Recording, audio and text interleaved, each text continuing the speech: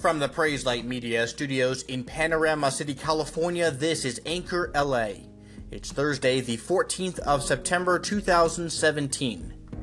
In a tragic story out of Hollywood, Florida, 8 people were killed and 100 were evacuated from a nursing home on Wednesday after the power went out during the hurricane, and investigators believe that the deaths were heat-related from a lack of air conditioning.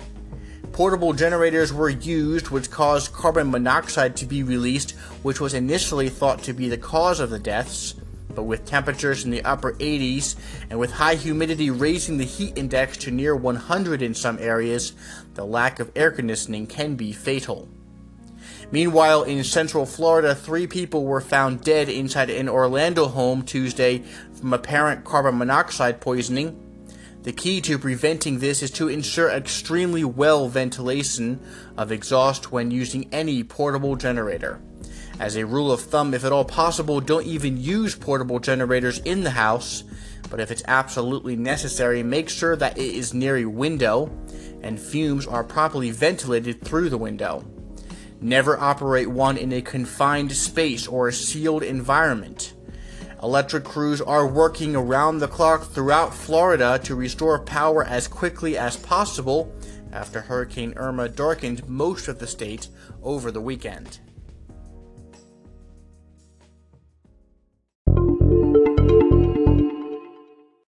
The Department of Homeland Security has instructed federal agencies to cease usage of Kaspersky Lab products within 90 days.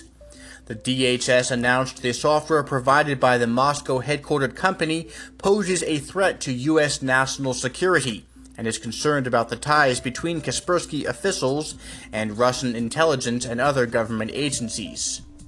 Requirements under Russian law that allows Russian intelligence agencies to compel assistance from Kaspersky and to mandate the ability to intercept communications on Russian networks was a further concern announced by the DHS. The DHS is instructing departments and agencies to identify any Kaspersky products on their systems within the next 30 days and to develop detailed plans to remove the software in the next 60 days. Unless directed otherwise by DHS, based on new information, agencies and departments have 90 days from the date of directive to discontinue the use of all Kaspersky Lab products. Also earlier this week, electronics retailer Best Buy announced it is ceasing all sales of Kaspersky software, and in a Twitter response, Kaspersky Lab said that the two companies have suspended their relationship, which they said may be re-evaluated in the future.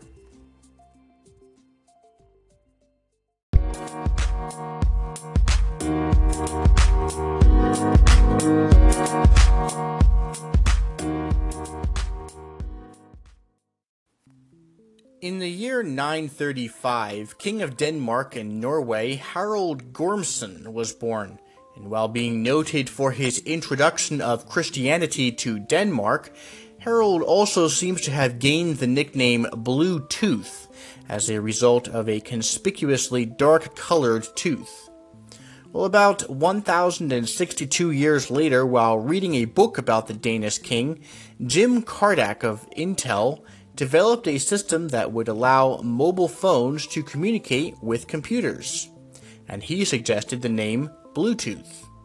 It caught on. One of the uses of the technology was mobile earpieces that many simply dubbed Bluetooth through the late 1990s and early 2000s, which were a symbol of an office worker along with their BlackBerry device and a conspicuous Bluetooth-capable wireless earpiece used for making phone calls. Bluetooth wireless technology is used for numerous devices today. In fact, in Calgary, Alberta, Canada, the Roads and Traffic Division uses data collected from travelers' Bluetooth devices to predict travel times and road congestion for motorists. And of course, many of us now have Bluetooth in our car with the ability to make hands-free phone calls and listen to streaming audio through the car stereo without the need for radio or CDs. And within the past few years, Bluetooth wireless data transfer and synchronization has been used in smartwatches, first in several Android watches and then in Apple. Several different versions of Bluetooth have been released over the years, with Bluetooth 1 only supporting a limited amount of functions. But with Bluetooth 2.0 released in 2004, much faster data transfer and better power management was introduced. Better improvements came in 2009 with 3.0 and 4.0 in 2010. And in 2016, Bluetooth 5.0 was unveiled, which brand new smartphones like the Samsung Galaxy S8 and Apple's iPhone 8 are compatible with. Faster speeds, more connectivity options, and better data transfers are just a few of the options with the newest technology. It's hard to say if King Harold Bluetooth would be impressed or insulted at this sorcery which bears his name, but it just goes to show it pays to clean your teeth. You never know what you'll be remembered by.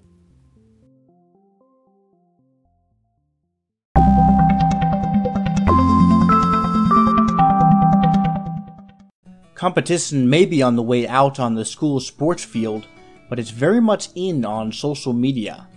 Some of the biggest battles rage on this virtual playing field, and perhaps too often we find ourselves up to our eyeballs in the fight to win, to stay on top, or to preserve our version of social or cultural justice. And if we emerge the victor in our eyes, we cheer, we celebrate, and we even gloat. Proverbs 24 speaks against the enemy when it warns, "Do not lie in wait, O wicked man, against the dwellings of the righteous." We read this and we feel vindicated in our victory. But whether or not we are justified in our argument, our stance, or even our concern of the matter at hand, that's for another day. We must never rejoice at the fall of our enemy. Reading further in Proverbs 24, "Do not rejoice when your enemy falls, and do not let your heart be glad when he stumbles, or the Lord will see it and be displeased, and turn his anger away from him." It may be hard to believe, but the Bible condemns celebration by believers at the news of, for instance, a victory for Christian freedoms, or when ISIS is conquered in a battle. Job knew the proper response in Job 31 when he says, "Have I rejoiced at the extinction of my enemy, or exulted when evil befell him? No, I have not allowed my mouth to sin by asking for his life in a curse." We know how it feels when our enemies rejoice over us. As Bible-believing Christians, we have been called to live in this world, but that doesn't mean that we are to be carried away in the carnal and base actions and activity of the world around us. John tells us that the system of this world is antithetical to the Christian life, so to do things such as celebrating the death of a terrorist, the revelation of an enemy's lies, or the downfall of a godless political figure is a demonstration that we have forgotten that justice belongs to the Lord, not to us. Remember, we were all enemies of Christ. Does he rejoice when we fall? No, in fact, Romans 5 explicitly tells us that God demonstrated his own love towards us, in that while we were yet sinners, enemies, Christ died for us. May we persevere in what is right, but be gentle, winsome, loving, and when our enemy falls, if possible, come alongside, represent Christ and his love, help and be a living example of the love that Christ sows to us.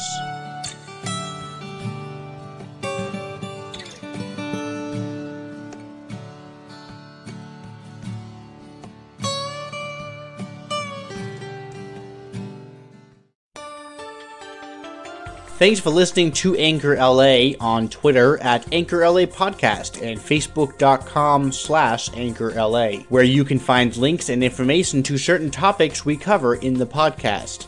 Contact us anytime with questions or comments, or call into our show directly on the Anchor app for Android and iPhone with input or suggestions for the show. We'd always love to hear from you. Until next time, from Panorama City, California, I'm Ben Ditzel. This is Anchor LA.